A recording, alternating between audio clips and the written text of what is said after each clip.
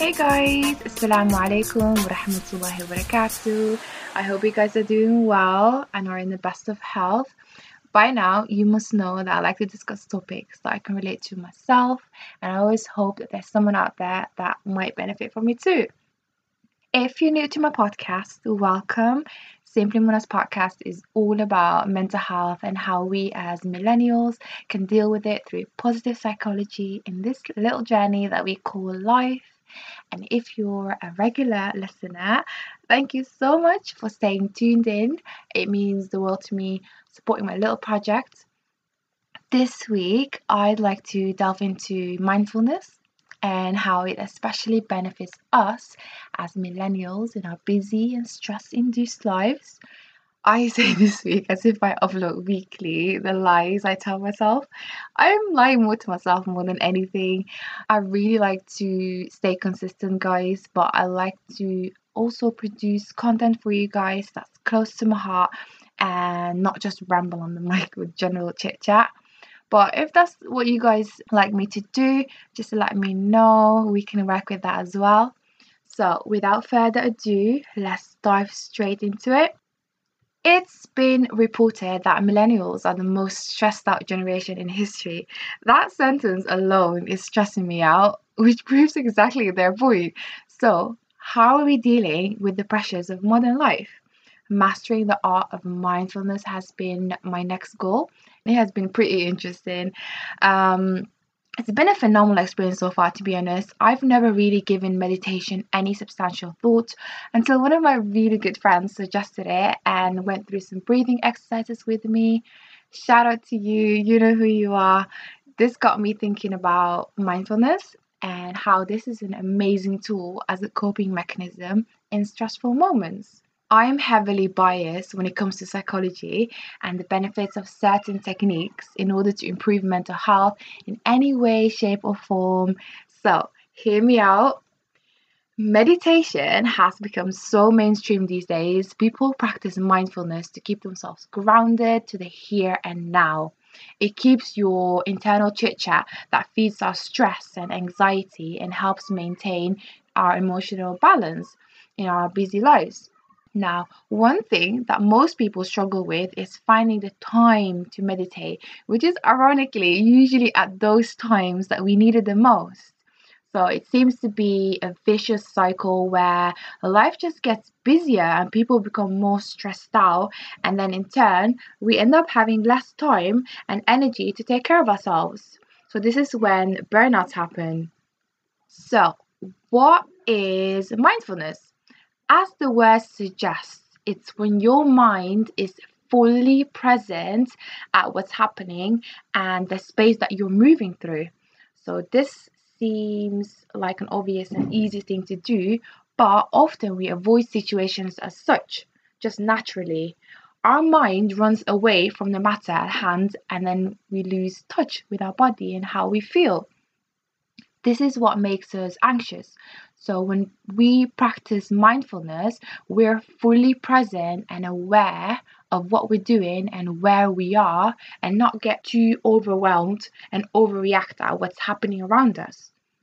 Mindfulness is something in it, it's a quality that every one of us already possesses.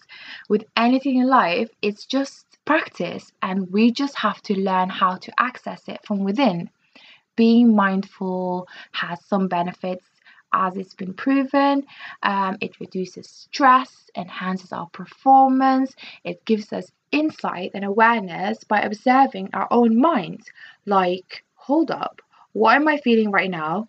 What are these thoughts and are they actually rational? And it also increases our intention to other people's well being too. We don't need to change who we are, we already have the capacity to be present. These innate qualities can be cultivated with simple practices that will benefit us. What I love the most about mindfulness is that it nurtures the best of who we are as human beings, and it doesn't demand of us to become something that we're not. Because naturally, we're gonna fail with a mindset as such. It's more than just a practice, but it's a way of living, and that's how you should see it as well. In order to be mindful. You have to be free from distraction or any judgment and aware of our thoughts and feelings without getting caught up in them. This kind of awareness is supported through meditation, which allows us to apply it to our everyday life. Now, bear in mind that mindfulness doesn't take away stress. However, by being more aware of unpleasant emotions and thoughts that arise in challenging situations, it gives us a bit more choice in how to handle them and a better chance of responding to those stressful situations with a bit more empathy. Meditation is the training ground for mindfulness. It rewires our brain towards a more positive thoughts and emotions. Meditation comes in so many forms and techniques. A common meditation technique I started to focus more on brings the full attention on your breath as it flows in and out of your body.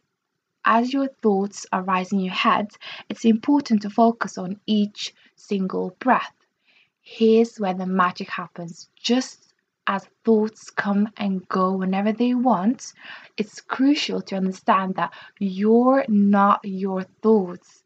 Just observe as these thoughts enter your mind and watch them disappear just as they arrived. Now, deep this.